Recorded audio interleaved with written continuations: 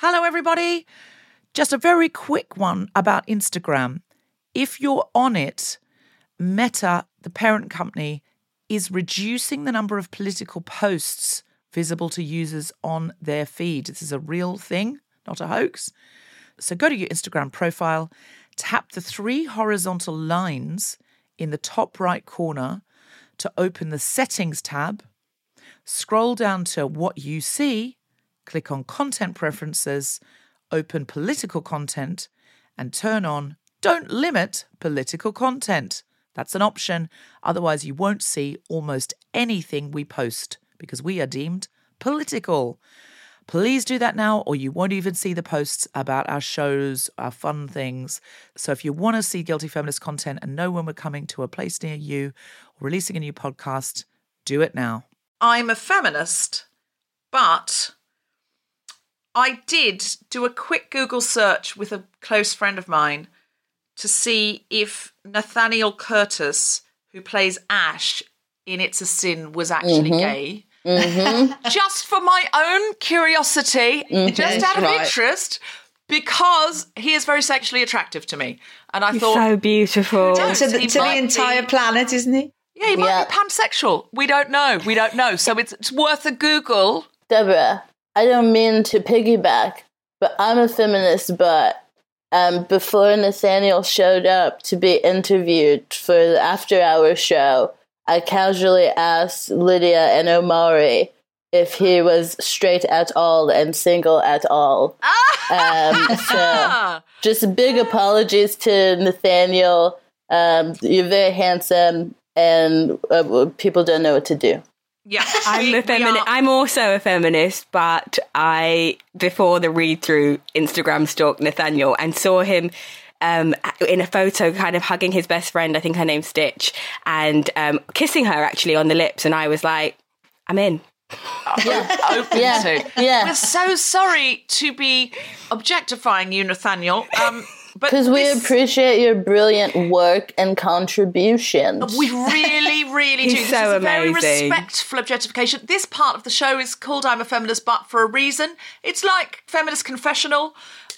We reveal those things inside of us that are not our finest hour, but certainly do sometimes inhabit a very fine man / woman. Well, I'm a feminist, but I'm old enough to be his mother, so I can't even speak about talking about how beautiful Daniel is. So I'm going to shut up on that one. Well, that's just extra guilty, isn't it, Jo? Extra guilty. Are you more proud of him? Because there's sometimes young men in my life where people go, "Oh God, he's so hot," and I'm like, I feel like I'd breastfeed him before I'd snog him. He's just like, no. Yeah, I know exactly what you mean by that. But he's just so, you just want to look at him. Yeah, he is. Because he is a very beautiful man. But he's also so amazing too. Like the fact that someone can be such a talented actor and look like that is just not fair. Yeah. He is. He's stunning. Guys, I just want to say, in terms of breastfeeding and snogging, right? I just want to say it's 2021 and you can do both. Okay. There's no need to limit yourselves. People are doing all sorts of things and just don't hold yourself back. Okay. But we do need his consent. Yeah. Yes, I'm just saying, within yourself, don't be opposed to the combination of those activities. No. Because that is the thing. Consent, because just to be extremely clear, the I'm a Feminist but section is about those small ways in which our values and actions don't meet, not illegal ways. Okay. So I'm a feminist, but I'm also open to the idea of Amari Douglas, who plays Roscoe, not being gay in real life.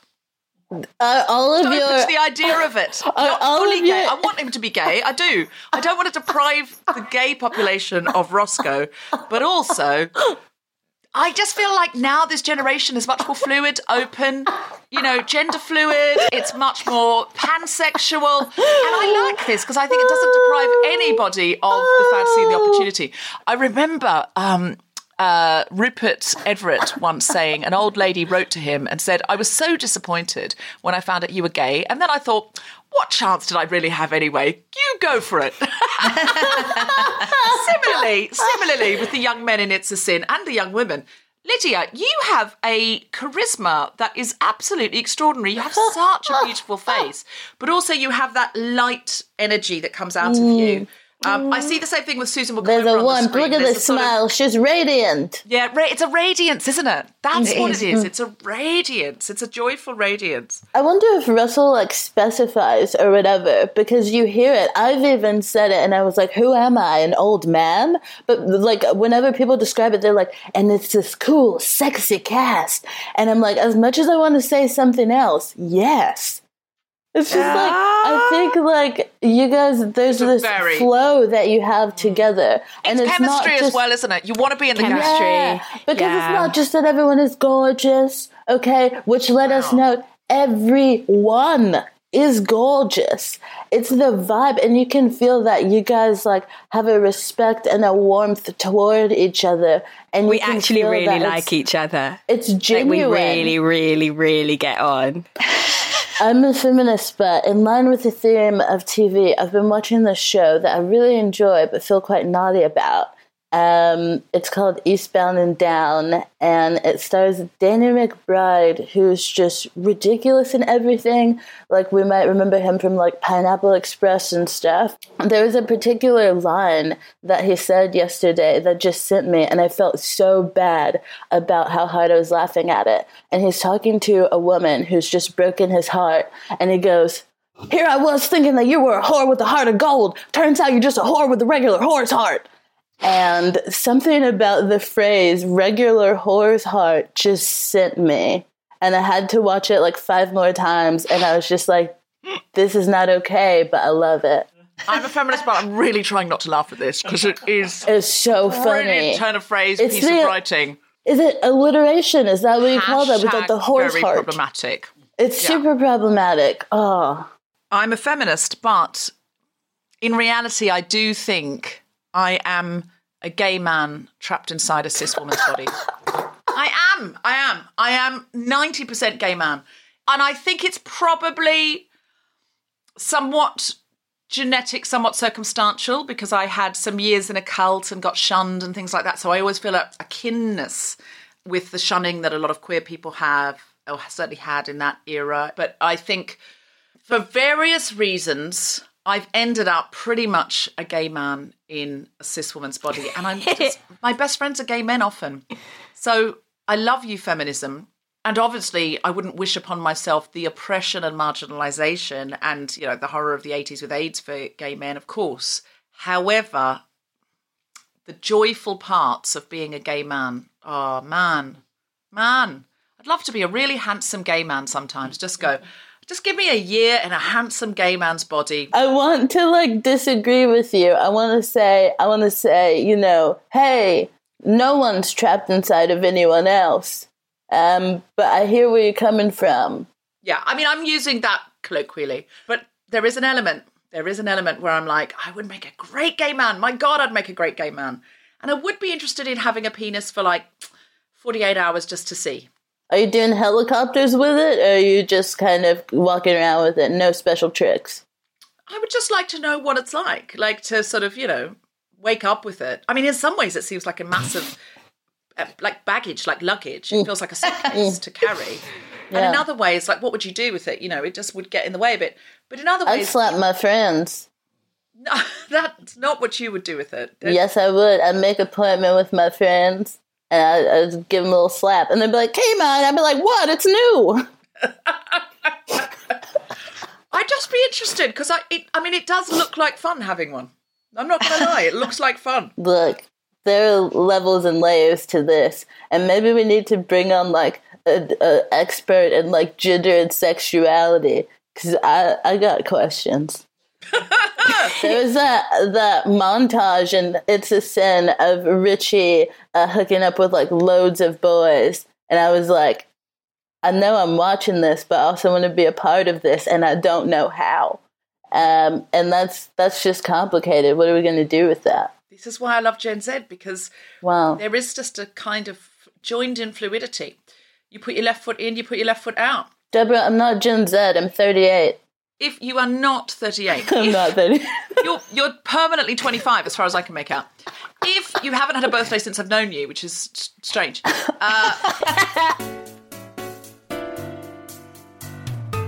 From a variety of bedrooms and kitchens via Zoom, the Spontaneity Shop presents The Guilty Feminist with me, Deborah Francis-White, guest co-host Kemah Bob, and our very special guests Lydia West and Jill Nalder, talking about It's a Sin! Woo! Oh yeah! A million It's a hand Sin claps. special. So exciting. This is The Guilty Feminist, the podcast in which we explore our noble goals as 21st century feminists and our hypocrisies and insecurities which undermine them. I'm Deborah Francis-White. With me is my co-pilot Kemah Bob, and we are talking about It's a Sin. It's true. It's an It's a Sin special. Now, Kemah is doing it. Now, just to give the listeners some context, because not everyone will know this show, it's a show by an incredible writer called Russell T Davies, who you may know from Queer as Folk or Cucumber or the reboot of Doctor Who. Also known in the streets as Russell T Slavies because he killed the script. Slavey. Okay. Slavies, indeed. Right, because that sounds a lot like slavey. Like slavies. It did. Yeah. Okay, It's so tough. slay the It script. is Black History Month in America. Yeah, Is it? that's why I was concerned by what you were saying there. Because I thought you were going to go, because he was closely related to Edward Colston. And I was like, no. this is going Russell to take a turn. T Slavies. It's That's the better. pause. That's It's the better. pause. And Russell, if you're listening, hello. Russell was very nice to me. I won the Writers Guild Award in 2016 for Best Radio Comedy, and Russell was winning some special, Best Guy in the World Award. At the Writers Guild. It was just one of those ones where I think they give you a sort of like a lifetime achievement or something. Yes, he got a lifetime achievement. Yeah, it was like a special boy award, and I was getting Best Radio Comedy. But he was so nice to me. He came up and he was so nice to me and charming, and I've never seen him since. And I think now I'd sort of, just take his number and go say, let's go to the pub. I mean, I wouldn't now because obviously going to the pub is illegal and there are no pubs. The idea of the pub's gone. But then I was just sort of so in awe of him. And so I was just like, oh, hello, Russell T Davies, you're amazing. But he is a genius writer. And this show is about young people in the 80s coming to London for the first time, getting away from their parents, living large, doing all the wonderful things that people did when they got away from their parents in the 80s. And it was a different time as well. I think the generation gap has definitely narrowed in as much as young people now will sit and watch the same show with sex scenes in it as their parents, listen to the same music as their parents often in many cases. And in the 80s, that really wasn't the case. The generation gap was much wider. And this is a show about young people coming to London for the first time from all over, getting out there, living large, and then this meteorite coming in to this world of young gay men and their friends, of this mysterious disease that they'd heard about, which at first sounds to them kind of like a homophobic conspiracy theory of like, oh, there's a disease, but it's coming for gay men. Mm-hmm. Oh, okay, right-wing Christians. That's what it sounded like. And so they didn't want to believe it. And you can see how it starts encroaching on this joyful world. And I think what Russell T Davies is brilliant at is understanding the value of joy in a show about AIDS. Because I think shows that are about bleak subjects are often bleak, bleakety bleak, bleak McBleakersons, because people feel like, oh, we need to just give this topic, this theme, the respect and the awe and how dreadful all of this was. But what he understands is the horror of AIDS is so much worse when it crashes into youthful joy. Yeah. When you have set a world in which we all want to be, we all feel we're friends with these people, we're all part of the party, we're all having a wonderful time. Now how bad is AIDS when it comes in? Now how devastating is it? Now how horrifying is it? When it's breaking up this circle of glorious friends and also destroying futures of people we are invested in. So that's a sort of overview, I think, without any spoilers, of It's a Sin. We have some incredibly special guests today, and we also have as co-pilot Kemah Bob, who is hosting the It's a Sin after show for Channel 4. So we couldn't be... You are our resident It's a Sinner, you say, Kemah. We're all sinned up, baby. We're all sinned up. Couldn't sin anymore. Indeed.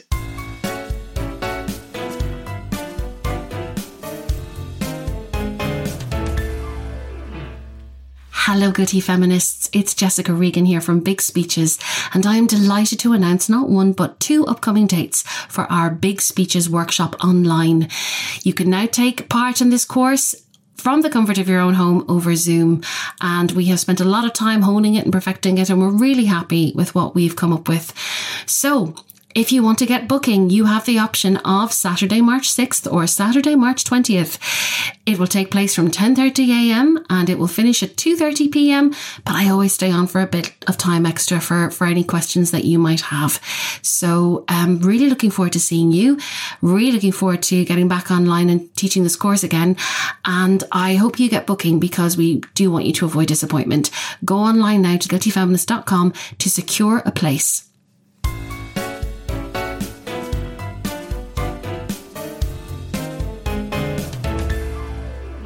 Our guests today are 1, an actress best known for her portrayals of Bethany in BBC One's Years and Years, and Jill in Channel 4's It's a Sin. Her portrayal of Jill has been met with glowing critical acclaim and has resonated so strongly with audiences that there's even a trending hashtag, Be More Jill. Whoa. Please welcome Lydia West! Yeah! Oh. Our other guest is, get this guys, Hold listen, on. Are you strapped in? The actual Jill. What? From real life. The IRL Yeah. Jill. Jill Nalder is an actress who lived in London in the 80s in the actual Pink Palace, because it's real. Yeah. Seen in the series and supported many gay men affected by the AIDS crisis, losing 3 close friends in the epidemic. She was involved in fundraising for research around AIDS and visited many victims of the illness in hospital, giving them care and company.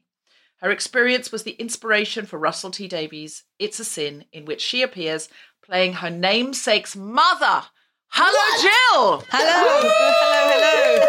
So we've got Screen Jill and Real Jill, and Whoa. Real Jill plays Screen Jill's mother on screen. And It's surreal. Jillception.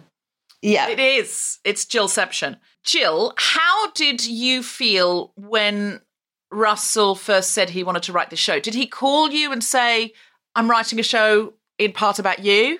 Well, he didn't do it like in one big moment or anything like that. He's been thinking about writing something about this for many years. He's wanted to write about AIDS, and as a tribute to the boys that died, he's wanted to put all that. And he was always saying, I'm going to talk to you about what it was like, because he knew my friends, and we've never not been friends. We knew each other as teenagers. So it didn't all come like, hello, I'm writing this. It grew and it grew and it grew. And in the last couple of weeks, it's grown beyond all imagination. So yeah, it feels now quite incredible. But on the way, I didn't think it was going to get this much sort of attention in a way. I always knew that Russell, because he writes so brilliantly, I knew that what he wrote would be amazing, but it seems to have taken on a life of its own as well as that somehow. So didn't see that coming.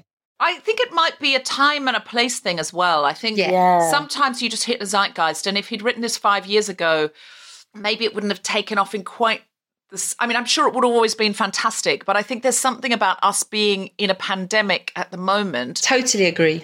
And not to in any way equate coronavirus with AIDS, because as you see in the show, I mean, it's a horrendous disease. And yes. And also not to minimise coronavirus, people I know, that's it. die of it. But I didn't understand really how, until I saw It's a Sin, how it eats at your brain as well. So you don't actually know where you are or what you're doing, as well as the whole of your body, the immune system for the whole of the body falling apart. It's such a terrible disease. You just didn't know which thing you were going to get. You could just get anything, or you could have 3 illnesses that were all, life-threatening, or just one and you would die quite quickly, or you could get a recovery and then get something else and then get something else. And, so it was terrifying in that sense, yeah.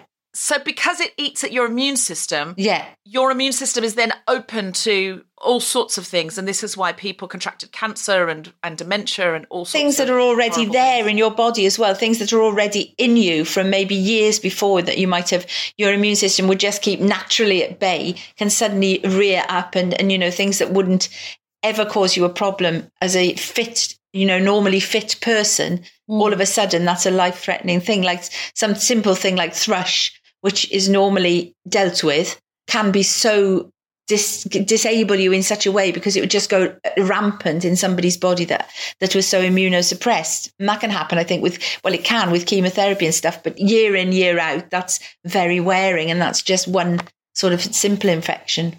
Lydia, what was it like for you when you first got the script? Because you're obviously a young woman, and you don't remember the 80s. Presumably you weren't born anywhere near the 80s. No. Furious. I'm like, no. No, I was born in 93. 93. So yeah, so you really, really don't remember the 80s. No. So how was it when you got the script and saw this part of Jill? What was it about Jill that attracted you to the script? Well, I first received episodes 1 and 2, and I was just in awe of from the first page. I was just like, I would love to be involved in such a project. This is so important. I'd worked with Russell before, so I was kind of familiar with his writing. And obviously, Russell T Davies is a legend. So whenever you get sent a Russell T Davies audition, you're just like, oh my gosh. So reading the first 2 episodes, I remember finishing episode 2 and just kind of in floods of tears already. And then I auditioned and later was sent 3 to 5. And I remember kind of hyperventilating. I couldn't breathe at the end of 5. And I was just, it was so special. And what was surprising for me was how little I knew. I'd watched kind of a lot of AIDS dramas. I'd seen a lot of the AIDS films. I'd read some AIDS fiction. And I was surprised at what I didn't know. So Me too. Yeah.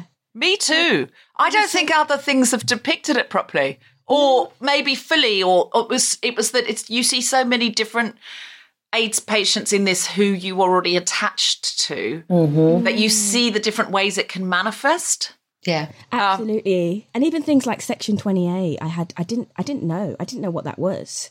And so for our global listeners and our young listeners, just to say that Section 28, you may be able to describe it better than I can, Lydia. Section 28 was brought in 1988, and it was prohibiting the promotion of homosexuality in schools. That went on to 2003, which just absolutely blows my mind, the fact that in 2003 that law was still in place.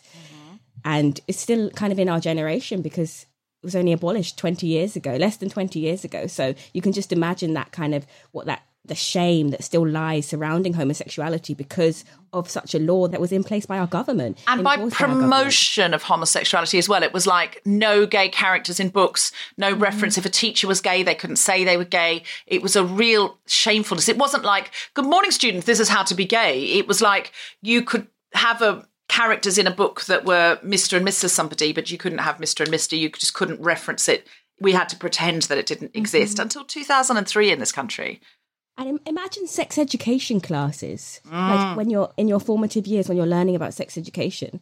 And if you're gay, you're not being taught that that's allowed or that it's shame.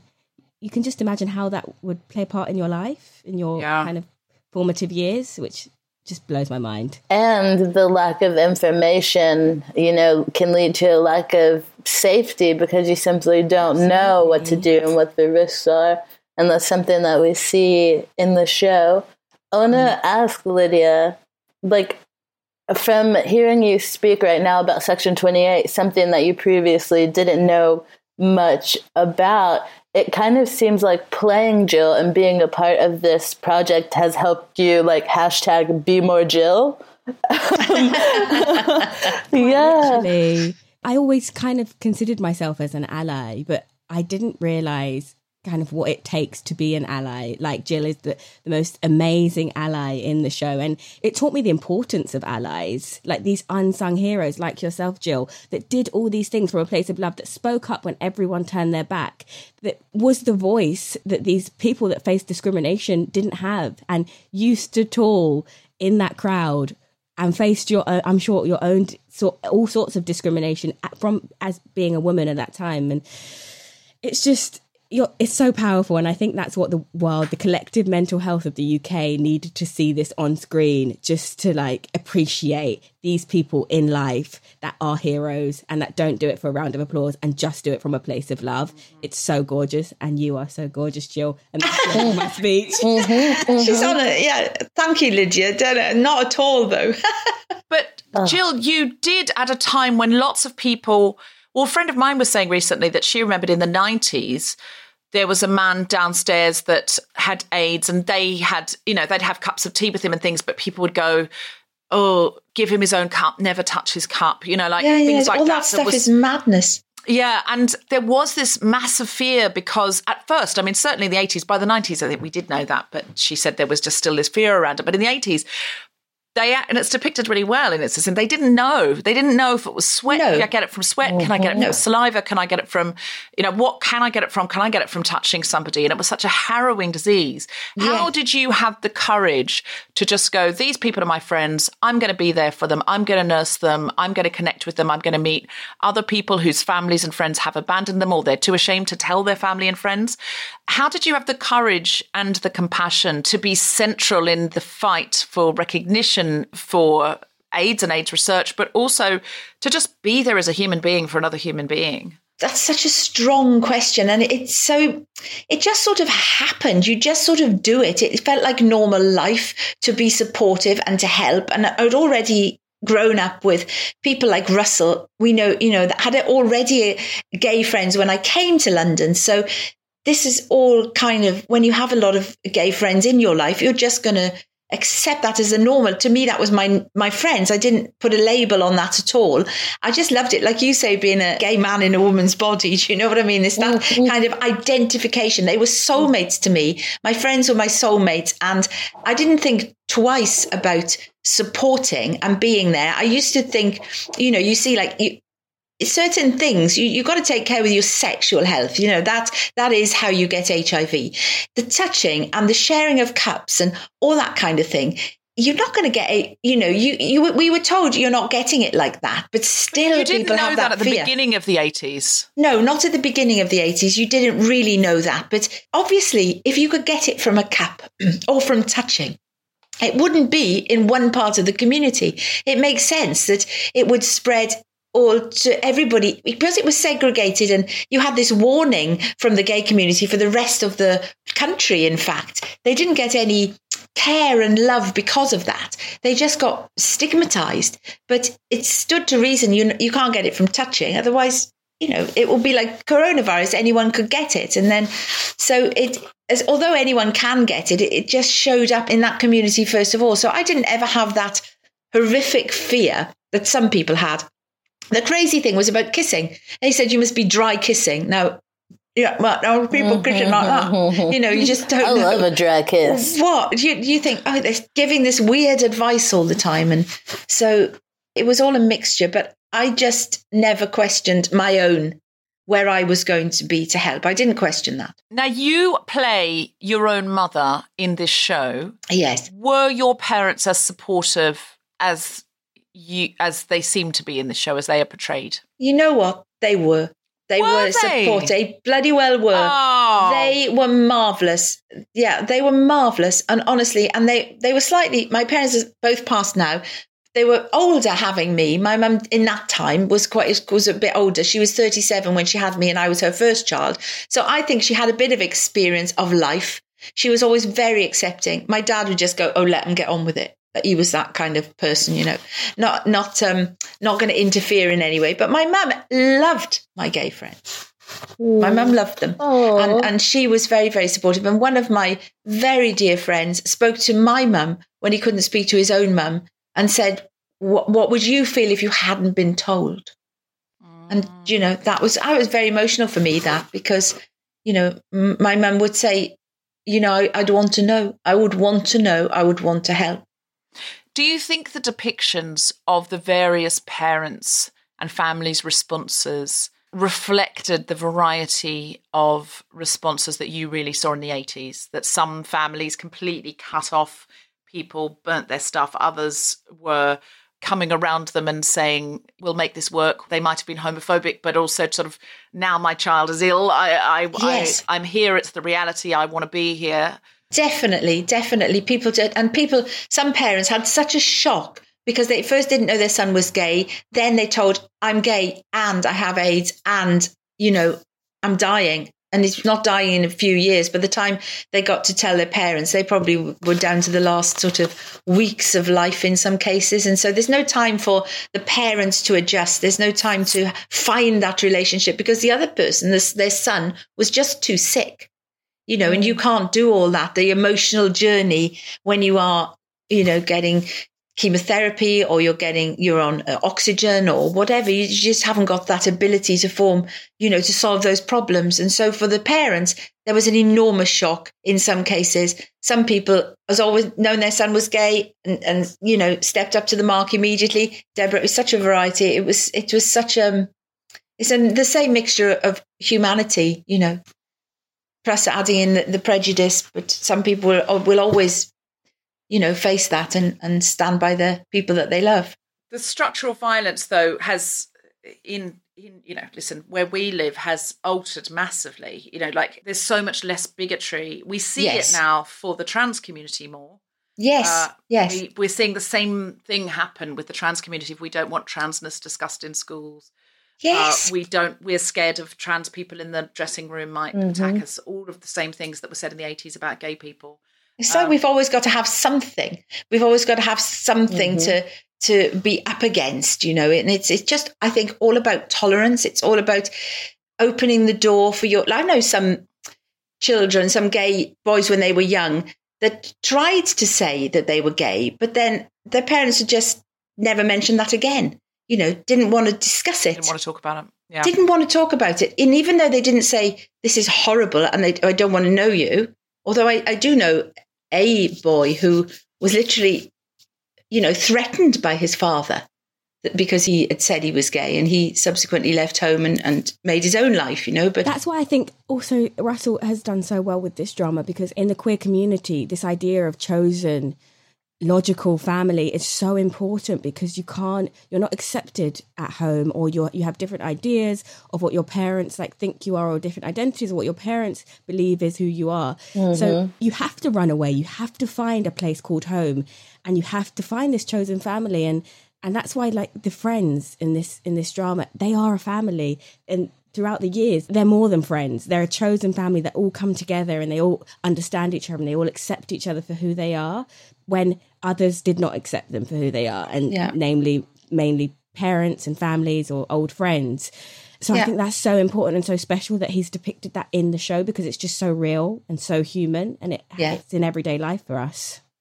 I think you're absolutely. I think that's spot on. What Lydia said. Then I think that's exactly right. And we all do that anyway in life. Everybody chooses some friends to be their family. They are their family. But in that case, when he was sick, that's what it became. Yeah, you needed it. If your family weren't going to be there, or if societal conditioning had taught your family to be homophobic and you were too ashamed or couldn't.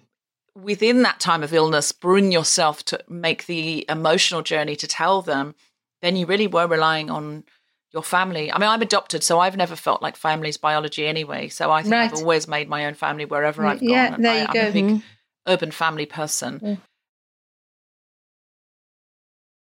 Lydia, how did you find the activism in the show It's a Sin, the 80s activism versus the activism now that your generation, that Generation Z does?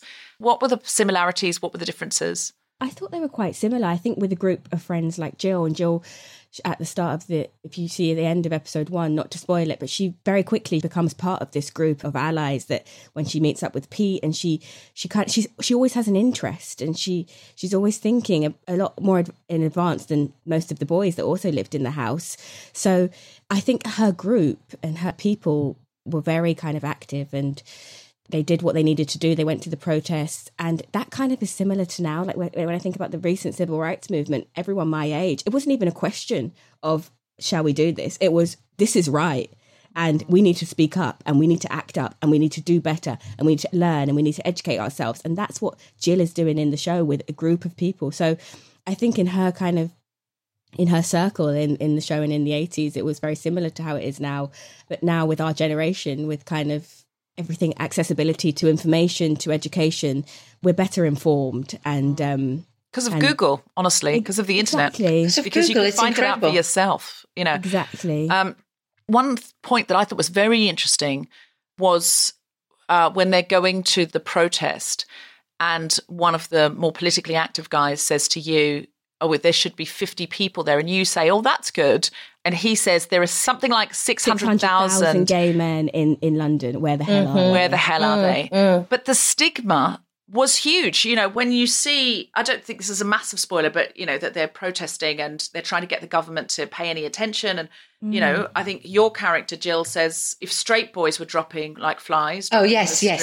We used to say that. The government would be doing something like they are with coronavirus. Like they would be doing something. But because it was seen as this sort of stigmatized, dirty population, it was like, well, they can all infect each other and die. I mean, that's honestly how it seemed like the, you know, it was a conservative government in the 80s, both in America and in Britain.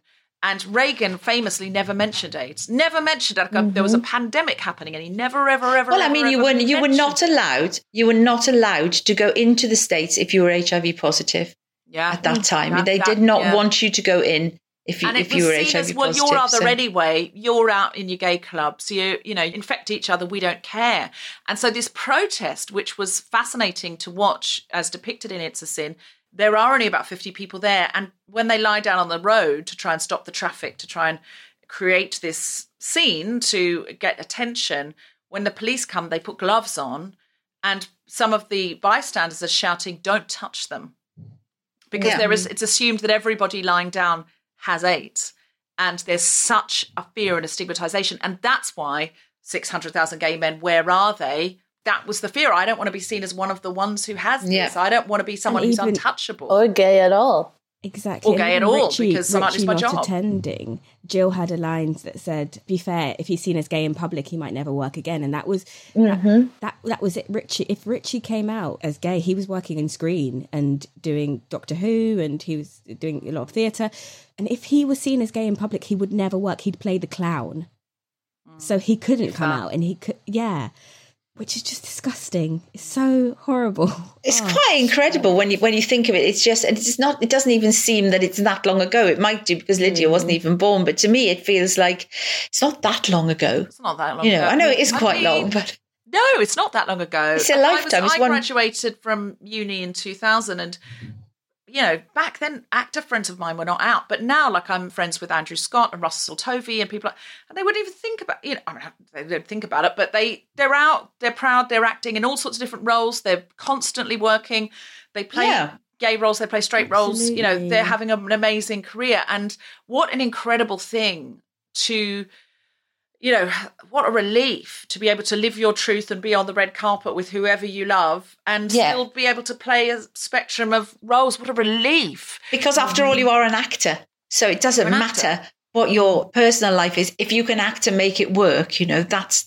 Oh, but such a cool choice or action. I don't know if it was on Russell or if it was someone else to cast queer actors in these queer roles. I thought it was such a lovely thing.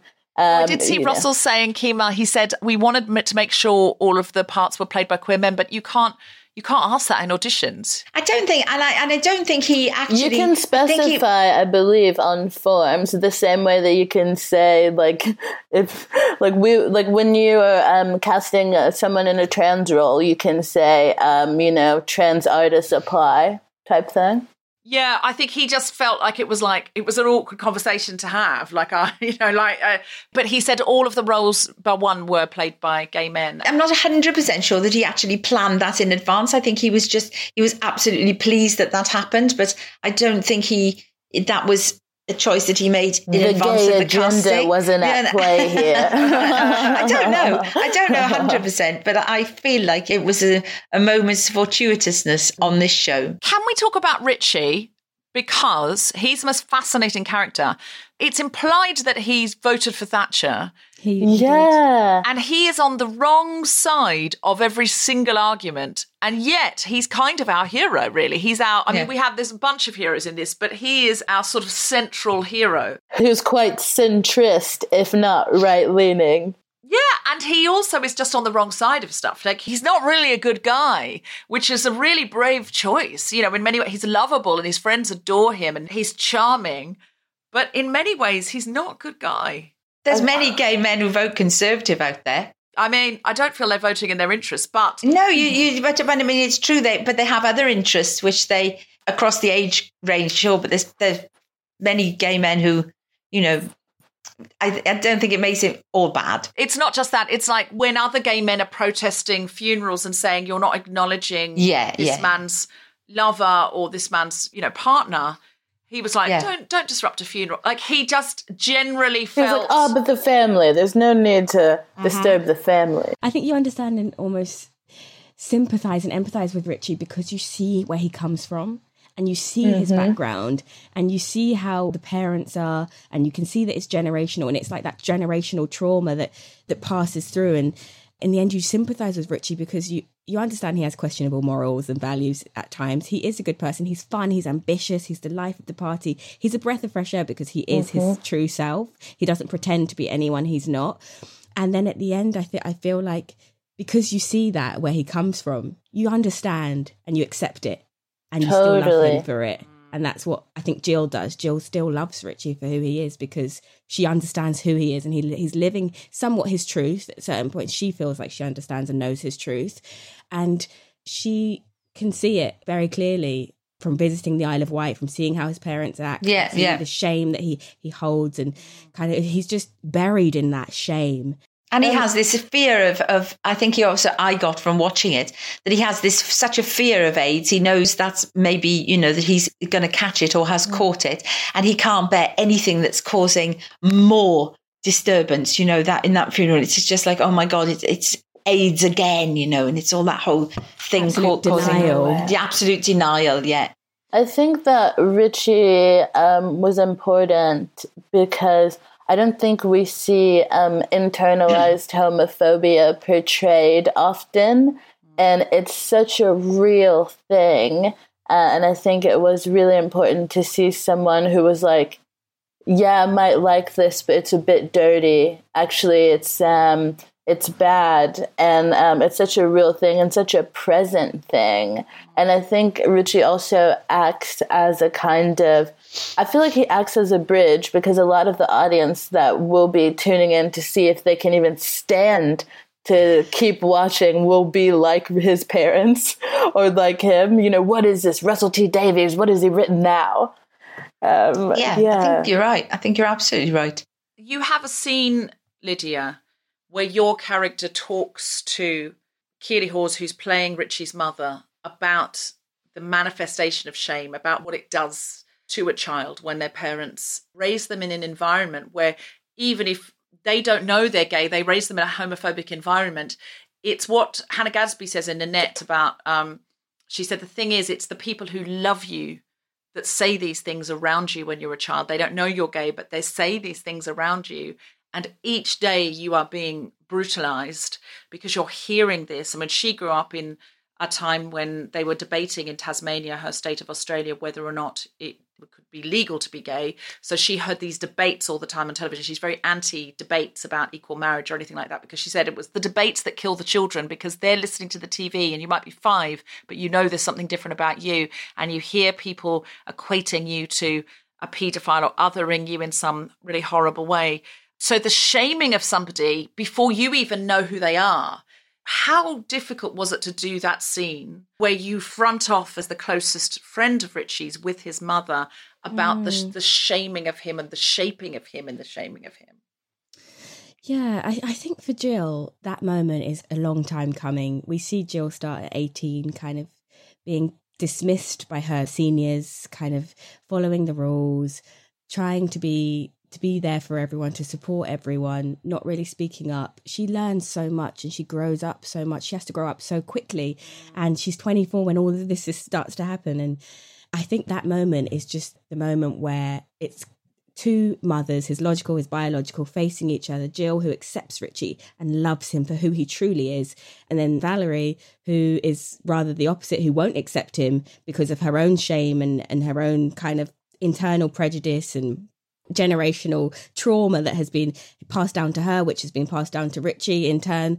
And for Jill, it's a moment of complete clarity. Jill is no longer this 18-year-old who's afraid to speak her mind and to speak her truth. And she simply just kind of tells Valerie exactly how it is and hope it lands, but it probably won't. And she will continue and shoot. That's why she goes and she sits with these men on their last days, and she sees it all the time. So for Jill, it's just a moment of complete strength. So I just tried to play it as composed as I could. And Keely is amazing. And what she gave me, I just tried to listen to and tried to respond. She's an incredible actress, isn't she? What a brilliant scene between you both are. Fabulous. That brilliant. It was mesmerising, that scene. Absolutely mesmerising. One of the best scenes I think I can ever remember seeing on television. And what I found amazing about that scene is, this is a small detail, but the start and the finish, it's Jill walking to her. So there's maybe a 30-second walk, and then afterwards there's a walk away. And it's that Valerie would not even have the decency to walk to meet Jill. It's Jill walking that whole distance. She blames you. She blames Jill because you're seen as the sort of, and I know this is a thing that I recognise sometimes with parents going, it can't be my angel. So somebody's got them mixed up in this. Somebody's responsible for their queerness, for them keeping their queerness from me. It can't be that they are inherently queer, and it can't be that they were too frightened to tell me because they knew how to react. So somebody's got in their head, somebody's influenced them. It's you. And it's the interesting way, and this is in terms of feminism, that sometimes women turn on other women and they go, I don't want, my son is an angel and he was my little baby in my arms. So it's got to be someone else. And they're looking for a woman to blame. And that's why it's so interesting that actually a lot of these face-offs came down to women. And I think it's a real testament to Russell's writing that he doesn't write women out of this. I would have been interested to see more. I know that Russell wanted 8 episodes of this and only got 5. I mean, what is television thinking? Could we have? I would have had 16 or 20. I don't understand. Oh, God. I want this to run for 8 seasons, which I know is not possible because of the themes and the tragedy of the show, but could we do, this is just a suggestion, a reboot, a sort of, Russell T Davies does a lot of sci-fi, he's the Doctor Who guy, years and years has got that element to it. I see where this is going. A parallel world. Okay, Russell T Davies, I know you're going to be listening to this because I'm sure you will. I can't imagine you wouldn't. He doesn't have anything else to do. I don't think so. I think he's tuned in. All right, parallel world, so like a sci-fi thing. So the It's a Sin crew, but they get to play out the fresh meat fun of going through those years because in this parallel world, Doctor Who or somebody has come and taken away, subverted the AIDS crisis so that never happens. So then we get 6 seasons of the It's a Sin crew. And can I suggest that this show is called La? Wow. Good idea. I'm here for it. Time warp. We were talking about that with the boys, like how could we work together again? And we suggested It's a Sin the movie or It's a Sin the musical.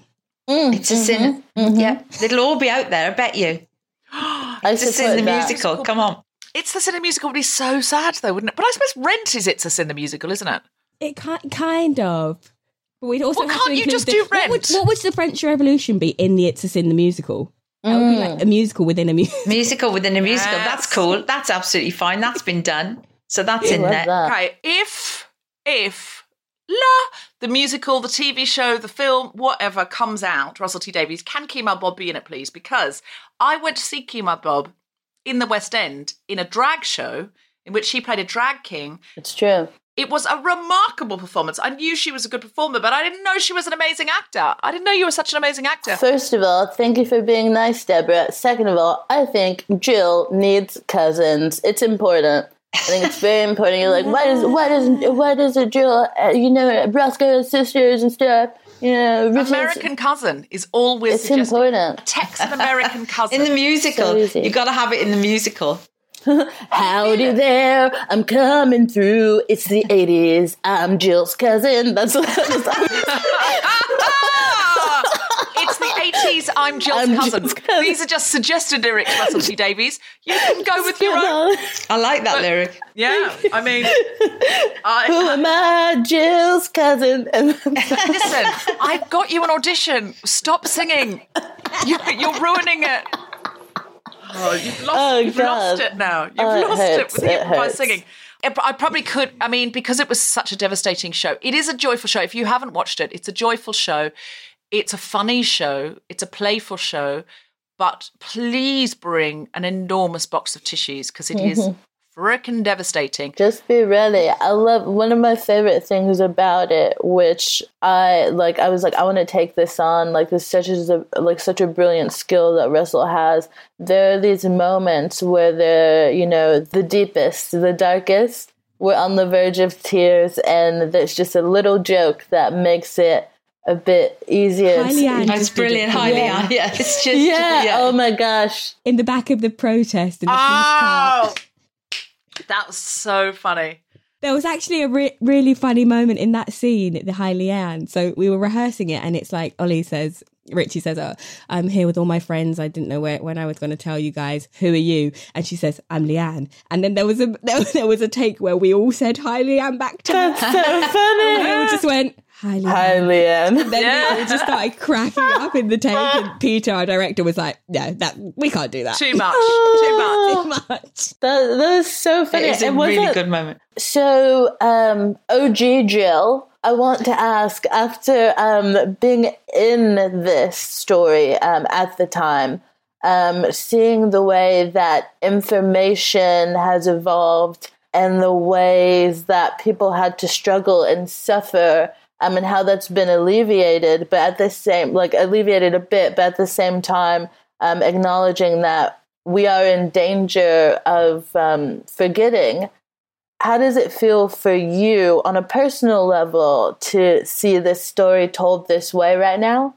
I actually think that's fantastic because on a personal level, it's made everybody love the boys that they were so stigmatized against in the 80s. And I think that now they're getting the love. There's a wave of love that falls over them after the event. And I think that's how it's felt for me. I'm thinking, wow, they could each and every one of them now stand up and say, okay, I have AIDS. I'm coming to work. I'm still able to do my job or not, and get the love and sympathy and care that they deserve, instead of having to pretend when you're in work that you feel fine if you happen to not feel well, or nobody really gave them the love and the care then. And I think that's come in abundance now.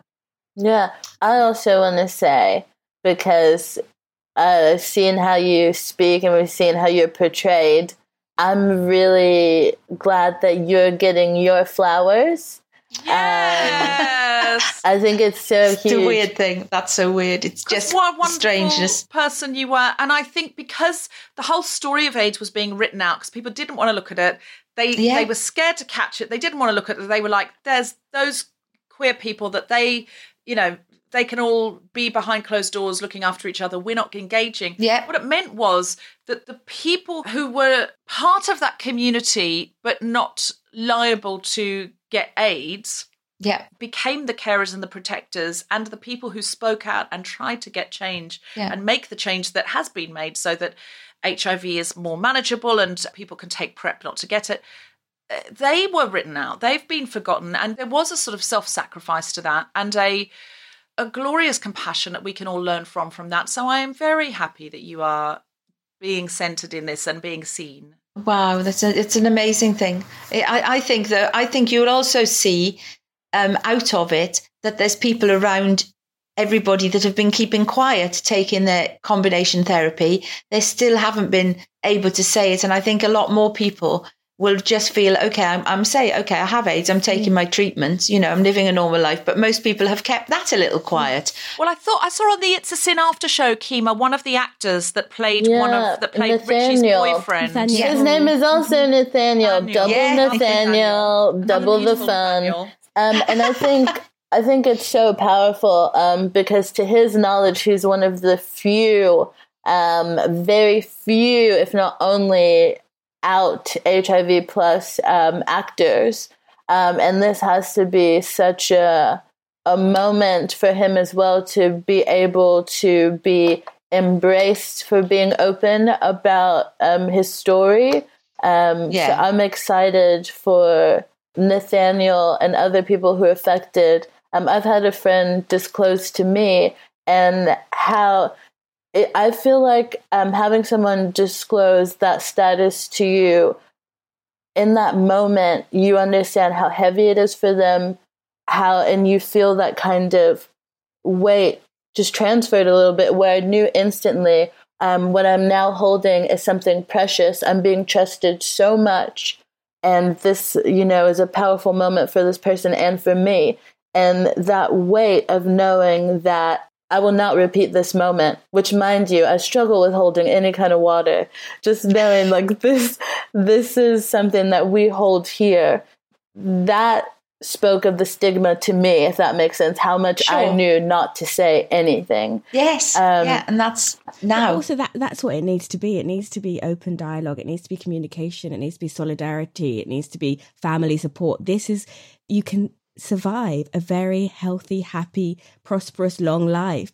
When AIDS wins, it's usually because of no family support, of the stigma, the shame, lack of communication, and this impression, this like negative impression. And that's what, if It's a Sin has done anything, it's helped open those conversations and have those dialogues to raise awareness, to help fight the fight, really, with that.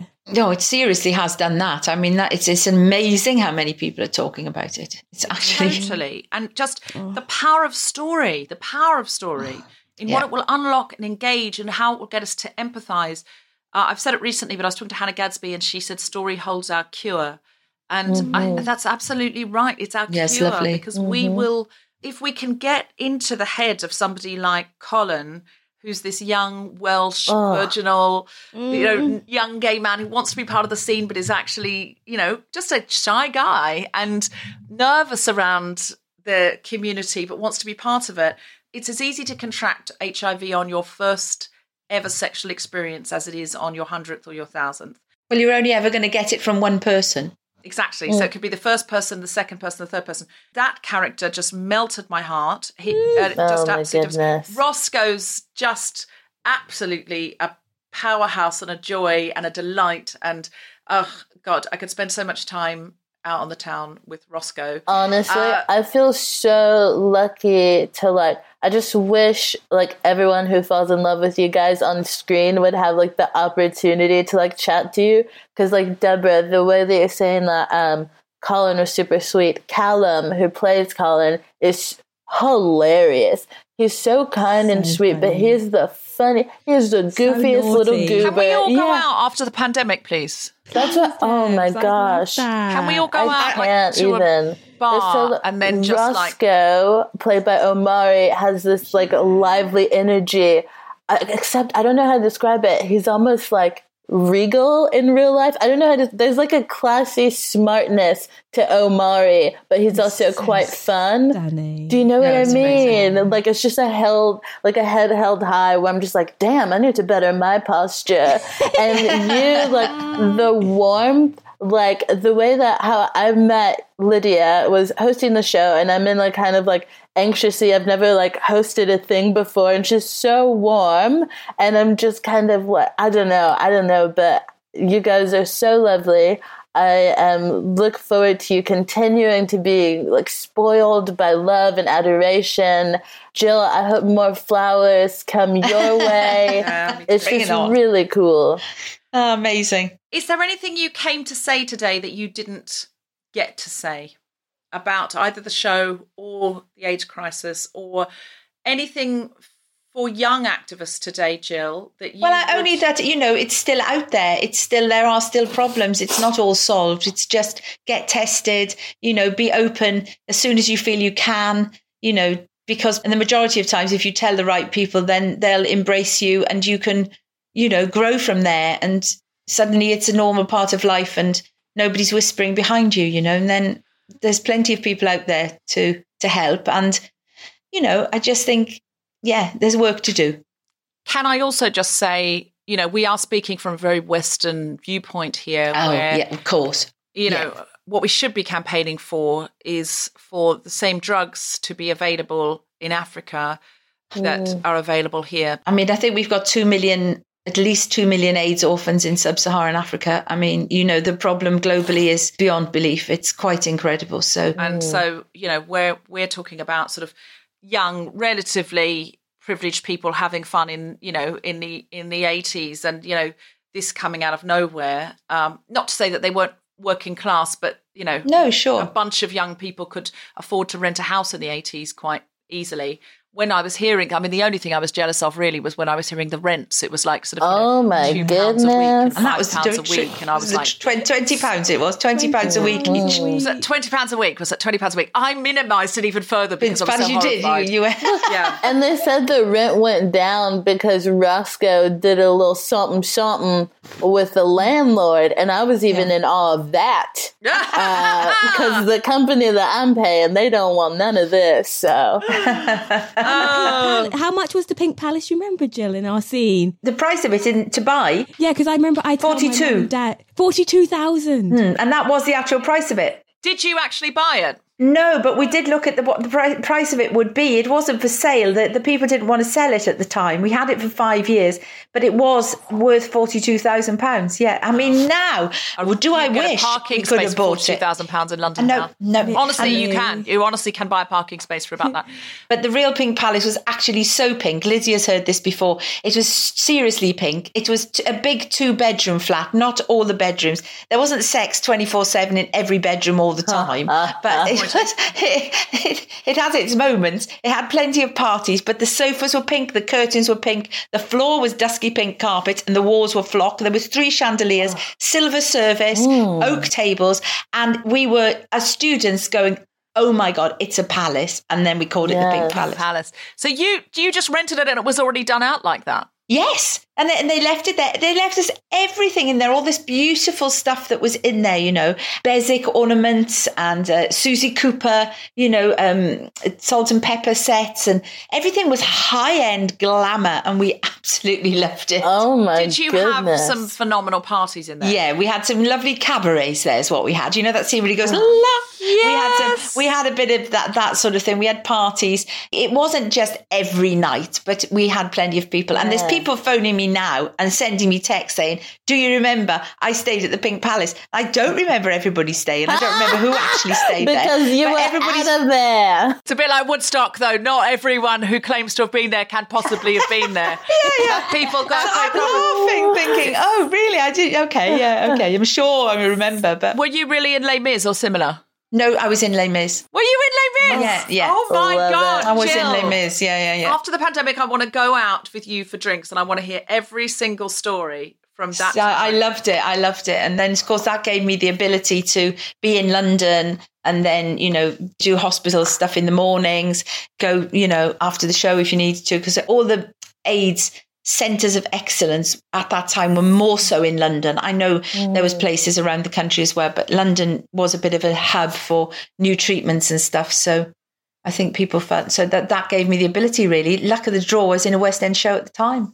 What a remarkable cool life lady. that you are having. What a cool lady. So cool, Jill. Gosh. Cool, I'm cool. But that led to the ability to do all the fundraising because, of course, everybody's in a show in town. They, you're in a long run. You look for people look for other stuff to do. So we did late night cabarets. We did all this pool of fundraising from the West End community. We raised a lot of money. We raised a few million over the time that I was doing Les Mis, and Oliver did Oliver. So Wow. yeah. We do a lot of fundraising and outreach programs with refugees and things like that. Wow. So Brilliant. maybe on the other side of all of this, when we're allowed to do a cabaret again, Jill, you and Lydia and Kemah and I can be the initial 4 for organising a cabaret. Yeah, well, I'm thinking, I've already Obviously. spoken to Theatre Mad, which is what West End Cares became, and already said, this is the ideal opportunity now for a West End Cares night, because everyone's talking about AIDS and HIV, and then link up with a charity in Africa, South Africa probably, because that's where we raised some money for in the past, and you go over there to South Africa, which I have done and been, and we bought a van and some equipment so that they could go around taking, and it wasn't the proper triple combination. It was vitamins and food and stuff to people that were too sick to be actually looking after themselves or their children. It's a crisis in parts of the world. We'd love to do a Guilty Feminist cabaret. Got to. After this. So please, can we stay in touch? And can Definitely. we definitely go drinking? And secondly, let's do an It's Can a I bring Sin some of the cabaret. boys? Or all of them? If you I don't know. We'll have to talk about whether or not you could bring some of the boys. We're not Oh. Don't bring Nathaniel. Don't bring Nathaniel. Yeah, hate that guy. Bring them all. Bring them all. Bring them all. And bring Russell. Bring Russell. Nice. Well, he'll definitely help with the Nice. fundraising. I'm sure he will. And I was telling Lydia before, I'm planning a Moira Rose party. Yes, please. Oh my gosh, wigs. Yeah, wigs mandatory, full outfit, in your own time. Okay, all right. So there's 2 nights now. There's the Guilty Feminist Cabaret. Guys, also, Cabaret I moved into fundraiser. this place during the pandemic. I haven't even been able to warm my home. So third event, my house warming. Everyone needs to look at the bookshelf that I built. Yeah, it's gorgeous. It's gorgeous, your place. Sofas. It's a huge Beautiful. deal. So come sit on them. Event number 3, my housewarming. So many Fabulous. plans. 3 events. Get us out of lockdown. Guys, it's just been so glorious. Kemah, anything else to say? Except watch It's a Sin and watch it again. If you are in America, you want to be on the HBO Max, get in there. It is one of the greatest shows you'll ever see. It's joyful, it's playful, it's glorious, it's funny. It has great little cameos from Neil Patrick Harris and Stephen Fry. What else do you people want? But please tissue up. And I would suggest pace yourself. I don't actually think maybe binging 5 episodes in a row is actually good for your health. Like, I think actually just maybe look, I don't want to be a doctor here, but I'd say take 2 with some water. Before bed. And then the next day, take another 2 before bed. That's what I would say. It's a lot. Also, you know what I'm saying, after you finish watching that show, whether you're in the US or the UK or anywhere else around the world, I don't mean to be so English white country centric, but why don't you head to YouTube, and type of It's a Sin After Hours, where you can see interviews with the cast and whatnot, and little snippets from Russell T Davies, and your girl holding the little cue cards, you know what I'm saying? So go ahead and check that out on the internet. So Kemah Bob is doing the after show, and it is fine, can I just say. She is glorious at it. We have a good time. Anything else to plug, Jill? No, I don't think so. Okay, watch It's a Sin, Lydia. Anything else to plug? Kemah Bob, anything else to plug? I was going to say D's nuts, but now I just feel like I've given Tom something else to edit out.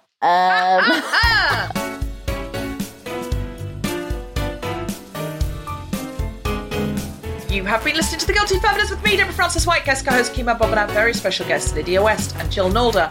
The Guilty Feminist theme tune was composed by Mark Hodge and produced by Nick Sheldon. The producer was Tom Selinsky from The Spontaneity Shop. Thanks to Rachel Craftman, Gina DCO, and everyone who made this episode happen, as well as all of you for listening. More information about this and other episodes was at guiltyfeminist.com.